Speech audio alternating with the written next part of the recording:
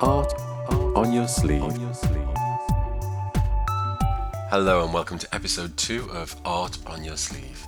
In this episode I interview Lawrence Stevens, who is the graphic designer behind almost all of the work for the Eurythmics and Annie Lennox, along with dozens of other artists including Bananarama, Shakespeare's Sister, Kissing the Pink, Eighth Wonder, Scarlet Fantastic, Fairground Attraction, Sleeper, Gene, Muse.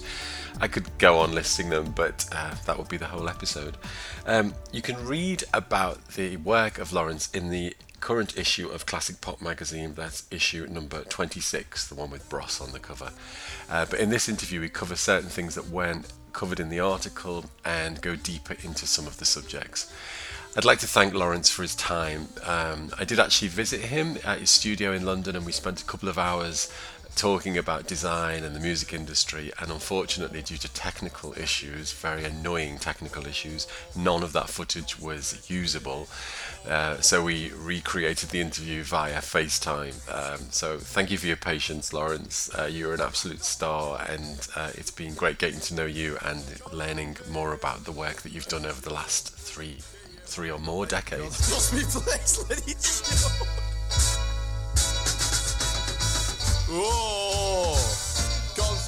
The avant-garde sounds you can hear playing in the background are actually the very first self-released single by Blancmange, who went on to become quite a famous pop act in the 80s. Lawrence Stevens was originally a member of the band and went to art school with Neil Arthur. I started off the interview by asking him about how he got into the industry and about his work with Blancmange. Through my kind of early years, I was always in bands, and particularly punk bands in that mid-70s, 75, 76 period. And at sixth form college, I was very lucky to be at college with Marco Perroni, so I used to hang out with him and was in a number of different bands that we kind of put together, and we used to support the punk band that he was in called The Models. We did a few gigs with him. I was in a band called The Framed, and then I left sixth form college and went and did a year's foundation at Harrow Art College, just to kind of find out what kind of what creative side or art side I was going to proceed with my kind of education, and I was very interested in graphics and marketing and the whole promotional side of bands. Even at that 18 and 19, although I was in groups, it was always I would design the flyers and really push that out and work out argue with the other band members what we were going to wear, and it was all quite important to me, So, and I got to Harrow and Harrow Art College at the time. The Harrow Student Union was a big kind of gig on the circuit, really. So most of the kind of new wave bands, end of punk, post punk bands used to play there, and I met Neil Arthur, who was in his first year of an illustration degree at Harrow. I used to hang out in the second floor, met up with him.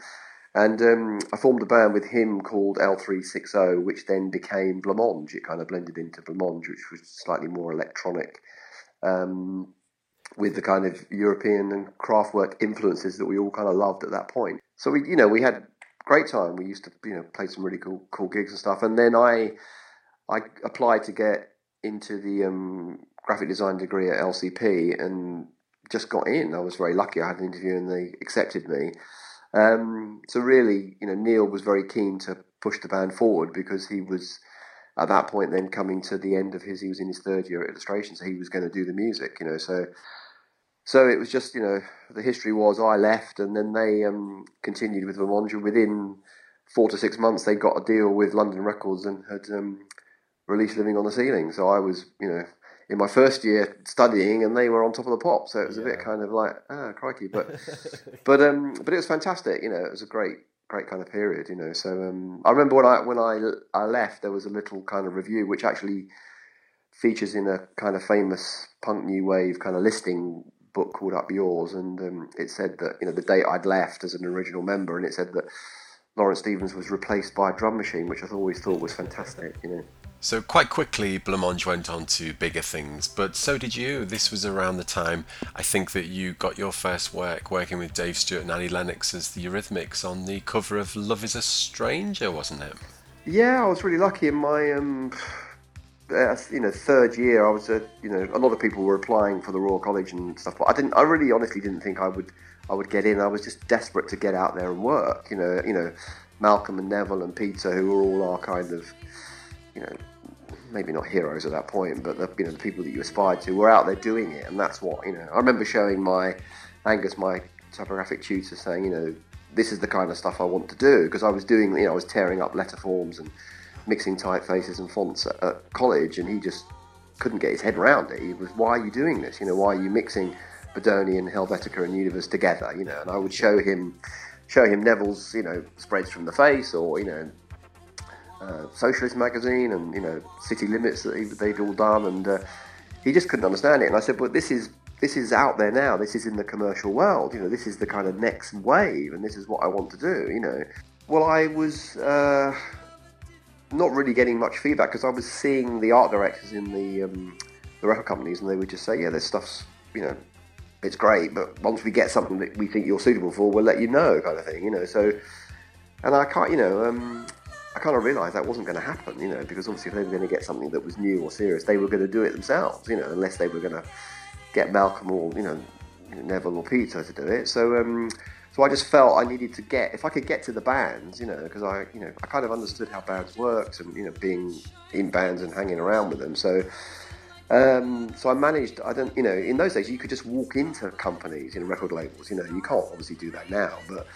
And I got, the receptionist would know me and just say, oh, morning Lawrence, how are you, blah, blah, blah, and up you go. And they just thought I was just going back into the art department. But after I went to the fourth floor, which is where the A&R department was, and just hung out there. It was kind of open plan. Everyone had, small little offices. And I just thought if I could see the head of A&R who gets to see the bands before they go to the third floor, which is where the art department was, it all sounds a bit kind of complicated, but I had thought about it.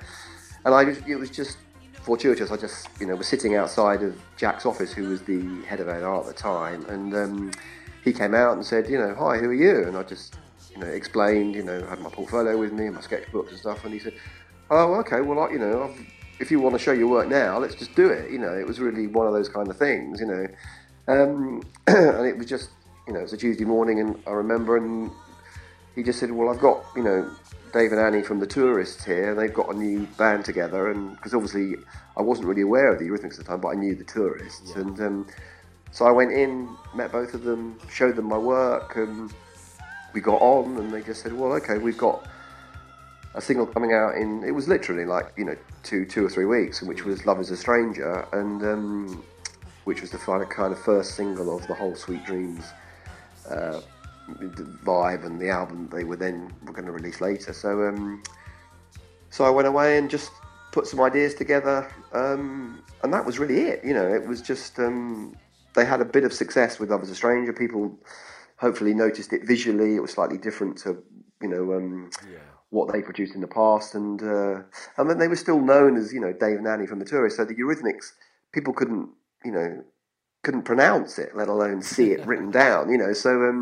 So I created a kind of DNA Palace Script logo that we would use quite strongly to kind of hammer home the Dave and Annie vibe, but that stuck. It was a very kind of it was a pastiche of a kind of a C&A, which was a kind of high street established sort of department store at the time, and also it looked quite official, as in a solicitor's office or a law firm. The idea of a DNA in a kind of oval, used in a printed in gold and on Palace Script. So, so it was the kind of again, like a kind of what BEF were doing. It's actually trying to push the business side of it. You wore a suit and you were very kind of organised, and you took care of the the business side of it. And it was it was a kind of smoke and mirrors kind of thing. But it was actually, and it did work for them, because then, through the fact that they were two very strong personalities,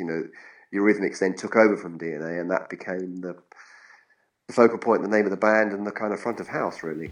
Those early sleeve designs also seemed sort of very European to me, very cool, with the austere photography and lots of white space. It was all very kind of effortlessly stylish. Yeah, I'm very pleased you say that, because that's exactly what I wanted to push forward, and exactly what Dave wanted to do musically. You know, it was a kind of electro soul with the European feel. You know, it was just because it was, you know, you had a European vibe. It didn't mean that the lyrics, you know, you couldn't sing about love with the European backing track and style. You know, it was, and they could also be quite uplifting. Although it was, people thought, as you said, you know, European was, you know, Sons and Fascination period, or Kraftwerk period, but they kind of lift it. You know, we were going to have a kind of electro soul branding that Dave was thinking about at the time, which was really true. It really summed up what they were producing, you know, and my, you know, graphic influences were were the usual, you know, from Bauhaus through to, you know, and Tischhold and the whole kind of vibe, and obviously, you know, Savile had linked to those kind of feelings. But that's what I love, the white space and the really austere kind of feel of graphics, and, you know, just overly, you know, minimal typographic design, you know, which actually at the time was the kind of opposite to what, you know, Duran and Culture Club and those kind of bands were doing, really. Yes. You know, they were much more colourful, and I used very little colour. You know, it was really red, black and gold and white, which I used throughout the early sort of 3 or 4 years of the Eurythmics kind of period, you know. And also the name, you know, Eurythmics' name was, you know, half of that. Those character forms are European. You know, Eurythmics was a European dance. You know, it was a teaching dance movement. You know, so that was, you know, Annie's idea of having that name. So it was kind of slightly European, but there was a dance. It was, you know, dance involved in that name as well, which really, you know, summed up the European dance vibe in a way, you know. Can I just ask you a couple of questions about the technical aspects of how you're putting the artwork together? Because this is all pre-Apple Mac, so we were working with transfer lettering and cut up bits of paper and glue and stuff. Yeah, it was. I mean, it was an extension of what I'd already started to create and work on at LCP, really. The letter forms and the kind of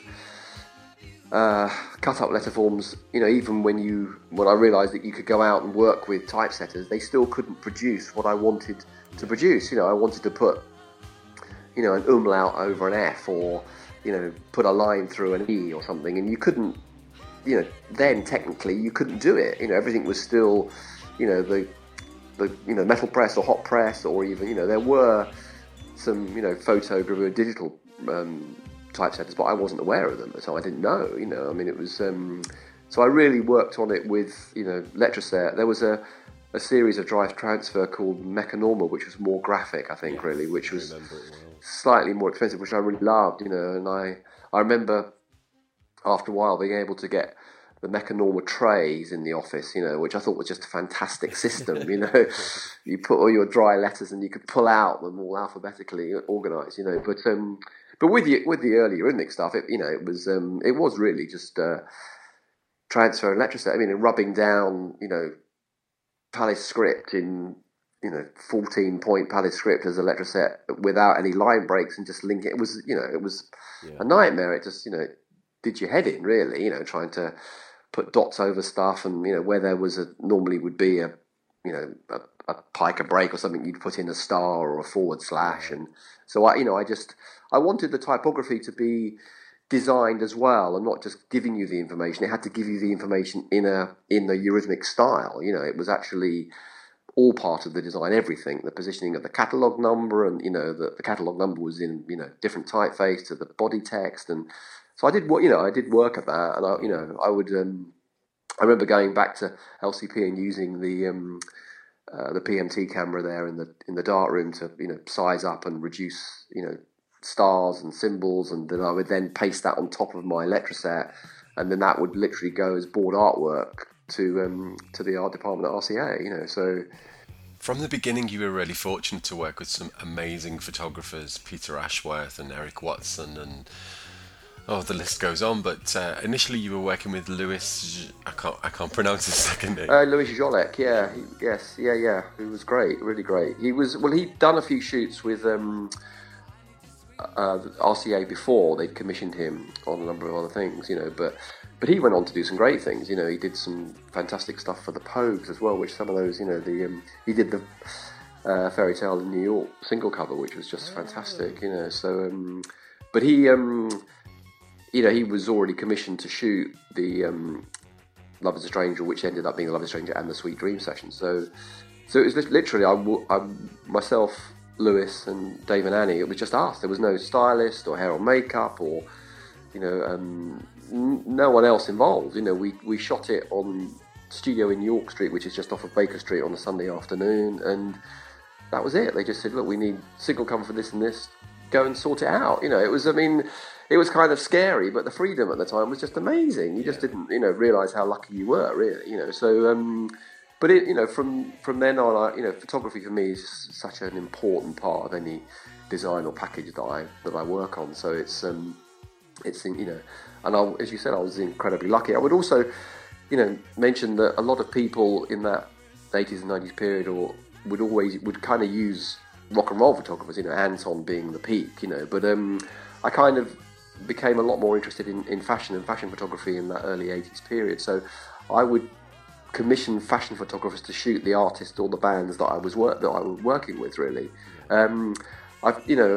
Because I like their work, and also a lot of the artists that I were working with would have were either solo female artists, or they would have a female singer in the band, so I just felt it worked slightly better. And also, you didn't get a standard band photograph if you used a rock and roll photographer at that period, so you're the singer, let's put you in the front, because a lot of the bands that I worked with weren't really shot in musician mode. They were creating other characters, or they were stronger personalities in their own right. So, but within Eurythmics, and obviously working with Annie's solo albums, I was very lucky to commission, quite, very big and important photographers. And also, Andrew, that's partly to do with budgets as well. You think, well, we have a bigger budget now, and I would now like to use someone of this stature, So, but it was, I was very lucky to work with Avedon and Mondino and Helen Von Unworth and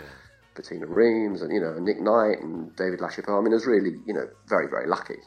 I think the difference with some of that earlier work that you were doing, I mean, you mentioned Malcolm Garrett earlier, and I think that you used photography as a much more bold statement. You could always see Malcolm Garrett's graphic design all over Duran Duran stuff. Yes, all over Club stuff. You sort of pared your design right back to let the photography breathe, I think. I mean, particularly on something like the cover of Touch, where it is principally, it is that iconic photograph of Annie, isn't it, with the mask. And your graphic part of that is the lesser part of it, but it actually makes the whole thing stronger. And I think that, I think that's a good thing about good designers. Really, they know when you've got the good recipe, the good ingredients for the recipe. You let that do its work, and there's no point in putting graphics in there just for the sake of it. No, I agree. I think in the early 80s and throughout the 80s, really, graphics became such a massive high street style, really. So obviously a lot of things that you look back in that were overly designed, just with graphic identities and tools, and but that was that era. And I also, without being too kind of pretentious, I wanted, I did feel that if these singles and albums were going to be successful, they were going to lie around for 10 years. Well, now it's 30 years, but I wanted them still to look like classic album covers. All the, the Bowie album covers, which I kind of just, lowered heroes are in my top 10 album covers of all time, so it just happens to be the same artist, but they still look amazing today, and I really wanted to, have that, I don't know, the kind of the importance and the gravitas that those albums had. I felt that even though I was ostensibly working with pop acts, there's no need to make them look kind of throwaway and cheap. They could still have an importance and be very strong in their own, in their own visual identity, and also, that whole point of you're working, obviously with Eurythmics at that point, but that was sitting in between an ABC album, a Phil Collins album, a Police album, and a Bowie album. I wanted it to have the strength of all those albums. It needed to stand out. When you walk, in those days you could go into HMV or Virgin, and it was in, the window displays and everything, and it just had, the imagery had to look strong. It was really important, and for me, that's photography. And also with Annie at that point, she didn't look like anyone else. So the whole point was this. You have an amazing looking woman, an amazing vocalist in this band. Let's use her. Her imagery is amazing. Just the way she looks, and that's enough. So my graphics were kind of, particularly in the typographic treatments with the the Touch album, on the reverse of that, I used again all my kind of cut up Tischfold letter forms that was on a completely white background, so all the colour was really on Annie's picture. That was a commercial aspect of it, and then the information and everything was still designed, but more knocked back. I really did want the imagery to come to the fore, and throughout those Eurythmics albums, that's really what happened. Then a bit later on in the Eurythmics career, you started using the very lush portraiture work of Eric Scott, didn't you? I mean, that was really Dave's kind of idea. Eric Scott, who was the painter that produced that amazing portrait for the Revenge album, had been a friend and a long-term friend with Dave when he was in Sunderland, as Eric Scott was a young artist at the time and had gone on to paint some amazing, portraits, and a lot of musicians started to buy his work, So, I remember sitting there with Dave, and Dave said, "Well, look, why don't we do, instead of it being another, portrait of Annie on the front and myself on the back or on the inside, why don't we do a duo together, And obviously with the title, they both felt, I suppose, in the way that having at that point in their career that it was really, a nice idea to have them both on the front of the album, and where the title became part of the kind of jacket badge that Dave was wearing on the front. So,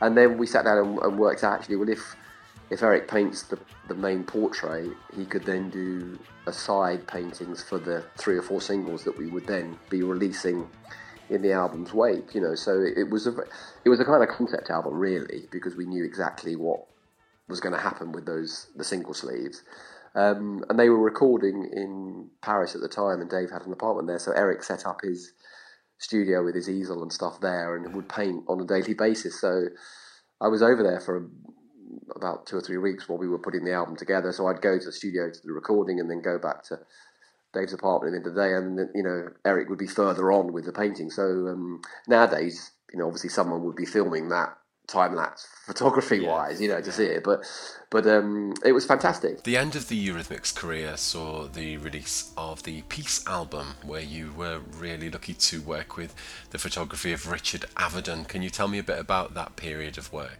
Yeah, that was. That was possibly the hardest. If you could say, designing an album cover is hard, but it was really difficult to work out how we were going to do it, and what was going to be the outcome of that. I had wanted to work with Avedon or Irving Penn for both Dave and Annie for a long time, because I just felt that their importance and the gravitas of those photographers for taking their portrait would be just amazing, and I just think it would go beyond just music. It would kind of go into more of an artistic field, really, because of their, the importance of their photography. So, and we were really lucky to, for Avedon to agree to shoot the session, really. So he looked at more of a session rather than I'm shooting the album cover. So we did the session in his studio in New York, and we just shot a series of images of Dave and Annie together and separately, and then the prints were sent back to me at the studio, and then I had to work out what we were going to use for the front cover of the album, So, and it was really going back to what I was saying about the revenge painting. Really, it was actually, how many more albums or images do we need of Annie on the front or Dave on the back, or them together? How many more photographs do we need? So, and I just kind of ended up. There were 2 images that Avedon had shot, which were basically the backs of Dave and Annie's heads, which was just a kind of strange thing to do, but they were amongst the prints that he'd sent through to me. So I, I suppose boldly mocked it up with Annie's head on the front and Dave's head on the back from behind, and started to lay out the Eurythmics logo. And I reintroduced the red star, which I'd used originally on Touch, and just it was a kind of the tail end of their, that 12, 13-year career, really, of this album. So, and they both really liked the idea, and I kind of, creatively felt that it was because of the positioning of them that they were. If you open that sleeve up, the fact is they're looking at each other through the body of the CD. They're looking through the lyric and the booklet and everything at each other. face to face rather than looking out at the audience or the customer or the public, So, but it was what I meant. It was hard work or nervous was that with Avedon's images, which are just amazing. He'd sent me through the prints, which he'd I'm sure it was an assistant, but they'd been hand retouched then. So, and this was in 1999-2000. So it was amazing to have that work because I, as a student, had really loved his work, and a lot of the images that the portraiture he created, he'd now done this for Dave and Annie with the rebate on the print and everything. It was amazing, and I was very, very nervous of actually placing type. A lot of the sleeves that I had worked on for Eurythmics and a lot of the other acts I worked for, I tried to keep the typography off of the picture of the image. Back to what you were saying, I wanted the image to stand proud on its own, without the need of a title or the logo. And so then having to work with Avedon's images, the greatest photographer in the world apart from Penn, it was thinking, crikey, how am I gonna do this? So it was, so I placed it very subtly to the left and right of Annie's head. So, and once it was released, I got a message from Norma Stevens, who was Richard Avedon's right hand person and PA at the time, and she just said, Richard was quite intrigued to see what you were going to do and was very happy with the result, which was just fantastic to hear.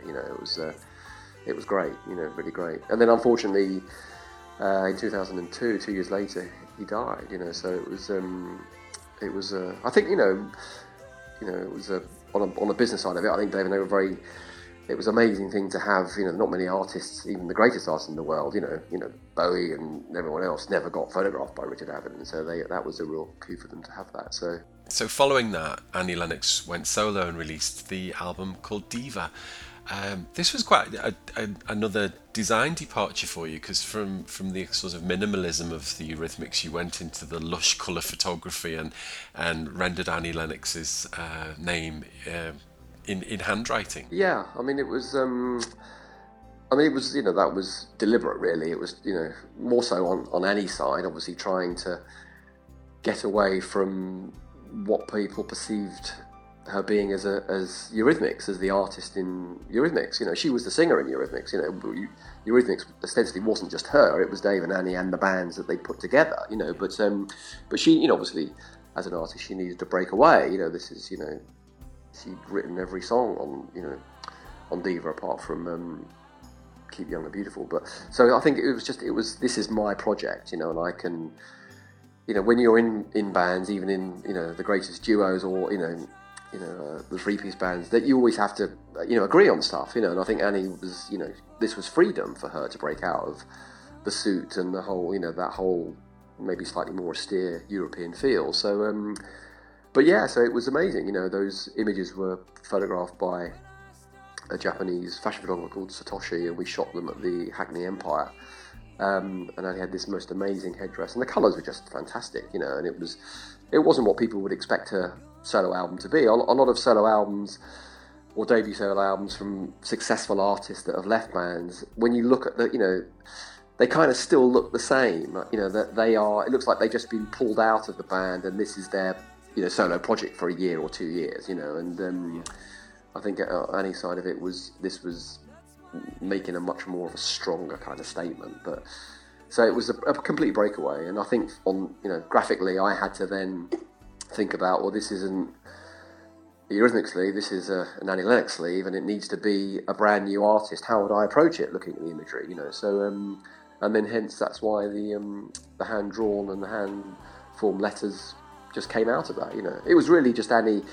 The images were fantastic, and it was just Annie was signing some kind of prints. And I remember thinking, actually, maybe if she signed, if it looked like she'd signed the album, it would look kind of cool. It's a personal thing. It's a signature on that. So I did a number of different versions.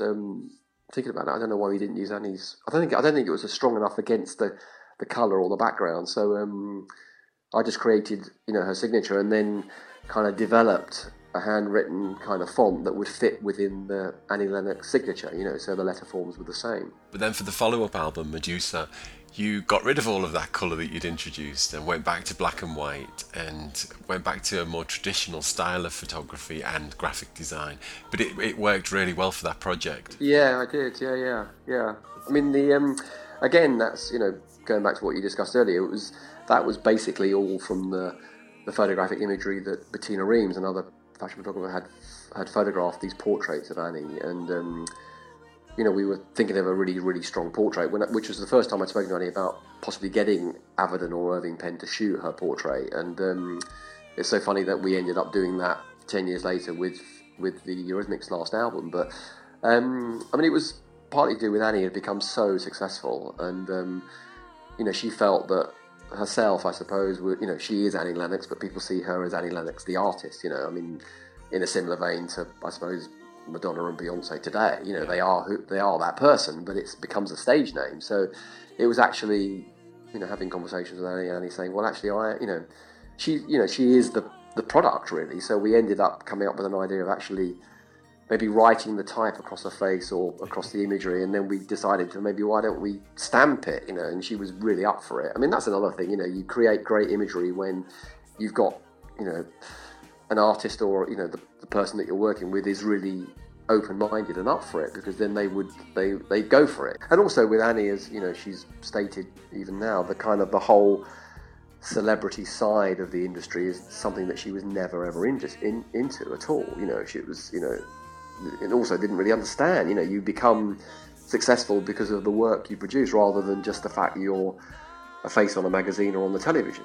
That's the whole. So it was that's kind of ahead of a time in a way that we ended up stamping her name on her own forehead. And it was stamped. It wasn't. There's no digital Photoshop dropping the letters on layers on it. It was completely done, again, in an old, I suppose, what we used to do with Eurythmics, of hand done. I found an old typewriter at Portobello Road Market, and then typed out the Annie Lennox in different styles, upper and lower and lowercase with the spacing, and then got those letters, the rubber stamps, made as a solo rubber stamp, and then individual letters on individual doweling, which Kay Montana, who was the makeup artist, we sat and did some tests at Annie's house, and literally stamping it in the ink pad, and then stamping it on the forehead and across her face, and different tests. And so that's how that was created. It was kind of like an art installation if you filmed it. So again, it was just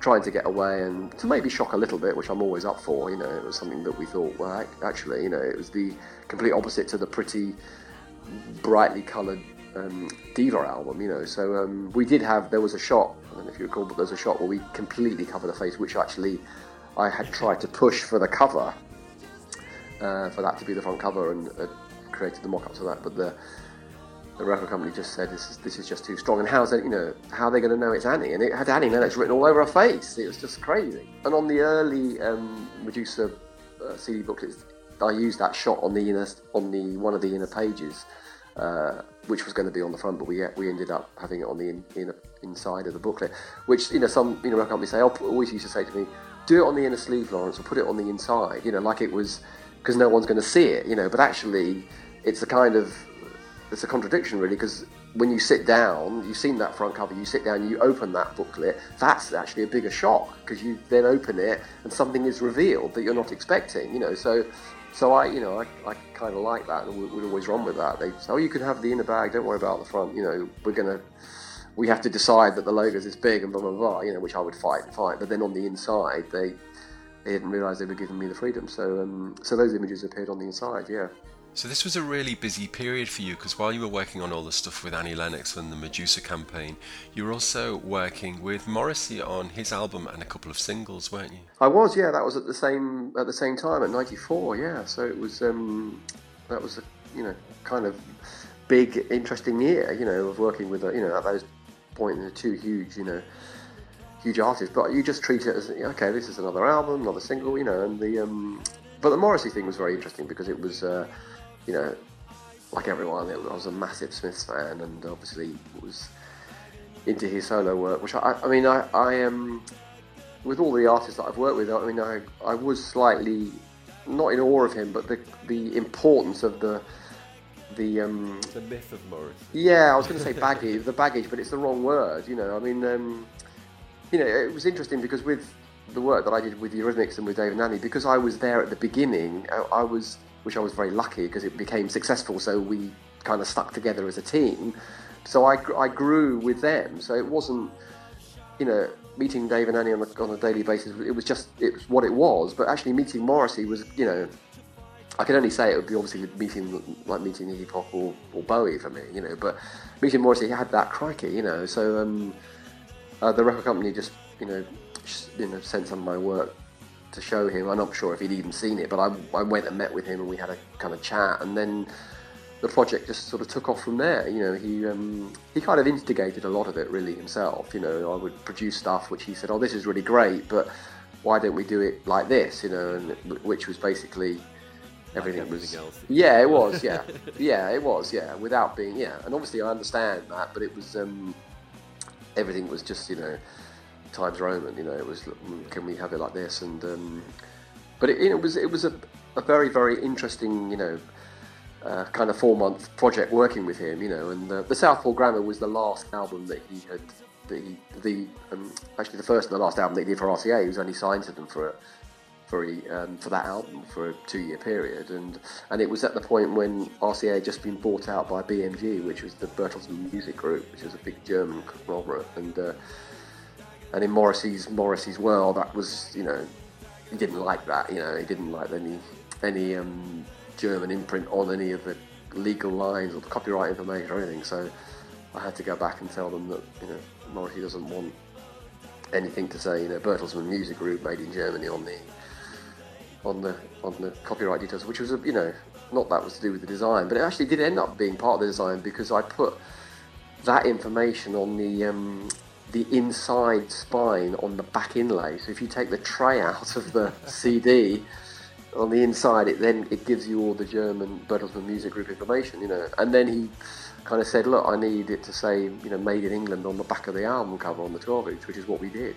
so which was a very Morrissey kind of thing to do, which I did kind of like. It's funny because I have interviewed a couple of designers that have worked with Morrissey, and whilst they have their own very distinct styles, the work that they've done for Morrissey ended up looking exactly like every other Morrissey release. I mean, I was quite excited actually because at the time, because Southpaw Grammar, he didn't want an image of himself on the album cover. So up until that point, every other album cover, apart from the Smiths, obviously the Smiths had found imagery on them, but his own solo albums didn't have found imagery on it. It was an image of himself, and so Southpaw Grammar was kind of going back to a Smith's idea of a found image of this boxer that he'd found, and I kind of like that. I felt this, without being derogatory to Morrissey's solo career, this was more of a Smith's vibe because we're using a found image rather than an image of Morrissey himself, So I kind of like that idea, but it just didn't, the image he found actually didn't reproduce, very well. It was just from an old boxing magazine. It was a tiny image, and we did scan tests and reproduced it and printed the orange tint over it, and so the quality of it wasn't strong enough for me. Hence, that going back to what you're saying about photography, the photography wasn't strong enough really. And I did, 10 years later, read an interview in Q magazine when he was, going through all his albums, and then, he was saying, actually, I don't know what happened with that album. That's, I wasn't very happy with the final result of that album, which was a bit ironic because he'd sort of said, this is how I want it to be, And then I think maybe last year he'd remastered all his solo albums, and he changed the cover on a number of them. On the Southpaw Grammar, he changed the cover of that and put a picture of himself on the front. So it was just a weird kind of thing. I mean, I think I didn't agree with that at all. You can't rewrite history. I mean, the cover's the cover. You would, let's change, Heroes and put a more up-to-date picture of Bowie on it. It's a nonsense. And I have a lot of respect for Morrissey, but I thought that was disrespectful to his legacy and to what he'd produced. And I completely disagree with it. I think that was really wrong. When I was doing my research for the article for Classic Pop, I also noticed there's an intriguing design credit for you on these Morrissey releases. Yes, it was. Yeah. Actually, it's funny you mentioned that. With all the albums that I work on, I end up, you do the initial design, and then I end up literally doing the finished artwork on it as well, because I still think that's a creative process. You can just resize stuff and move stuff around, and at that point in '94, I just got proper Macs in the studio, so it was the first album, funny enough, actually thinking about it now, that I had designed solely on the Mac. So And I sent Morrissey the credits, and he changed a few of them, and then he'd put a design and artwork credit for myself, but artwork credit for myself, and then sent back and said, hey, what do you think of this? And he'd put sleeve design, which was obviously myself and him. He put sleeve design by Hawes in Retirement, which I just thought was fantastic. I mean, he has used that line since, but I thought that was great. Being I quite like the idea of being a Haw with Morrissey if you're going to be one, and then one that's retired. He might retire, but I haven't. But I thought that was great. Yeah, it was a nice little kind of send off for Morrissey. Yeah. Looking back over your body of work, it's hard to pick out examples because there's such a massive range of material. But you designed the cover of the Fairground Attraction album, didn't you? The huge breakthrough album that had the single "Perfect" on it. Yeah, First of a Million Kisses was their debut album, which actually won a Brit Award for Best New Band and Best New Album for the first year that they released that, which was fantastic, so that was really exciting. Yeah, we did Perfect, which was the big single off of that, and then the First of a Million Kisses after that. So, and funny, there's a link, because Mark Nevin, who was the instigator of Fairground Attraction and the songwriter and the guitarist, who I'm still kind of in touch with, really, he worked on a couple of Morrissey's albums. I think he did Kill Uncle or Your Arsenal, I think. So there was a kind of connection there, and we did speak about, working with him, and we had the same kind of, and he would have to, just as an aside, he would write the lyrics to Morrissey, the music to Morrissey's lyrics, but they never met while they were writing and recording the album. So Mark would send Morrissey the cassettes of the music, and then Morrissey would send him the lyrics back, written down, so this went back and forth, cassettes and handwritten lyrics and stuff, so, which was just, amazing when you think about it. And then I remember Mark, he was living in Camden at the time, which is the big, the whole Britpop era. Yeah. And Morrissey was there living on Prince of Wales Drive, I think it was. And Mark said he left his house and he walked up the road to post the next 3 songs on a cassette, the music, the backing tracks to Morrissey, and he was just going to put the envelope in the post box, and Morrissey walked past him. And Mark said, "Hey, Morrissey, it's Mark. I'm working with you on this project." And he said Morrissey was just very kind of cold and just kind of said, "Oh, hello, and how are you?" And Mark said, "Well, I'm just going to post you these, new backing tracks. Let me give them to you." And he just said, "No, I prefer it if you posted it to me." So, which is a really weird, cold kind of aside, but yeah, they were Fairground Attraction were, they just did, it was a real sort of, a burning out star. They did one great album that was number 1, and then they never released another album. They did a kind of B-sides and outtake album that I did for them. But yes, funny enough, that was a found image as well. The album was called The First of a Million Kisses, and I remember finding an Elliot Erwitt image of a couple kissing in an old car, and he'd photographed the reflection of them in the wing mirror of them kissing, and to me it just summed up the title of the album. So again, the photography side of it was quite an important part, As was your handwriting. Yeah, I just wrote. Yeah, just kind of.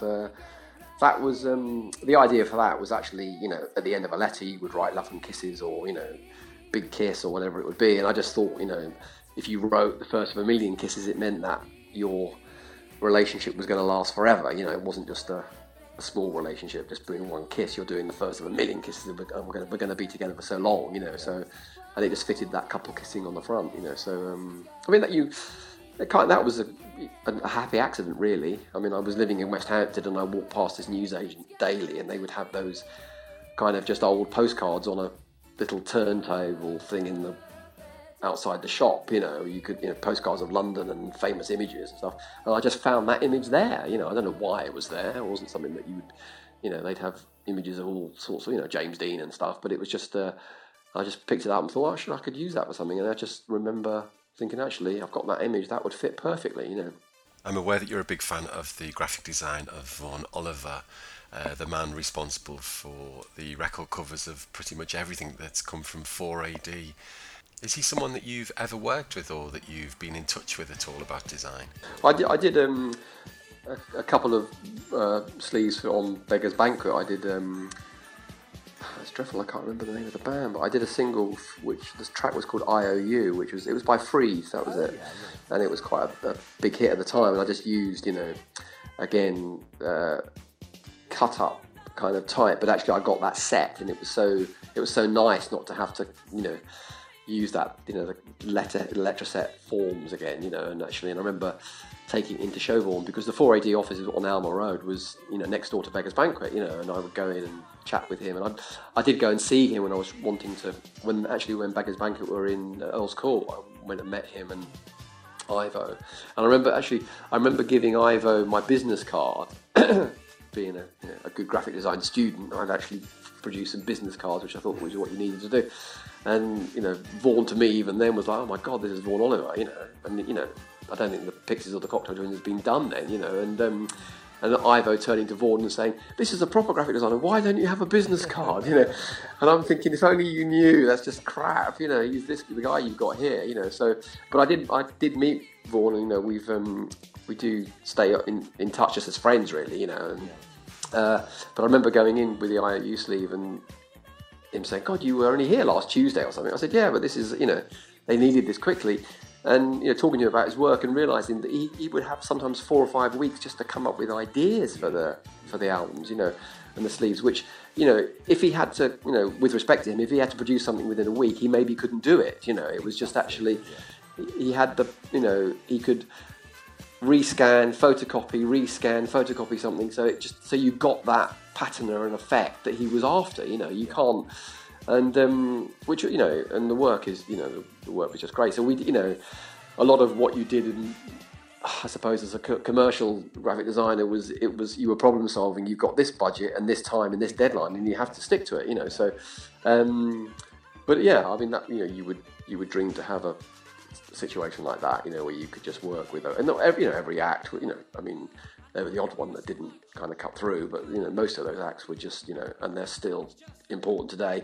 And also, with Factory and 4AD, they built the indie market. That was it. They built that whole genre, and I was very pleased that whole indie market, the genre, had 2 of the greatest designers, graphic designers, working for them. As 4AD and Factory, it wasn't just throwaway rubbish. It was really thought about design that went with that music. But also, it was more of just than just the music, Andrew. It was, obviously for me, it was the design. That was such a massive part of it, a huge part of it, and the people that you met because of that design and that album cover. And you go around people's houses, or you go and stay at someone's house before you went out to the gig, and you look through their record collection and you got to know a bit about them because of the albums they've got. Oh, you got the Talking Heads, you got that Banshees album. You then knew you were in with like-minded people. It's all that. It's just. But it's. I know. I completely understand that time moves on, and that's But bringing it back to great music or great design. Great music or great design is great music or great design, and it lasts forever. It's just. So that's why we still do what we do.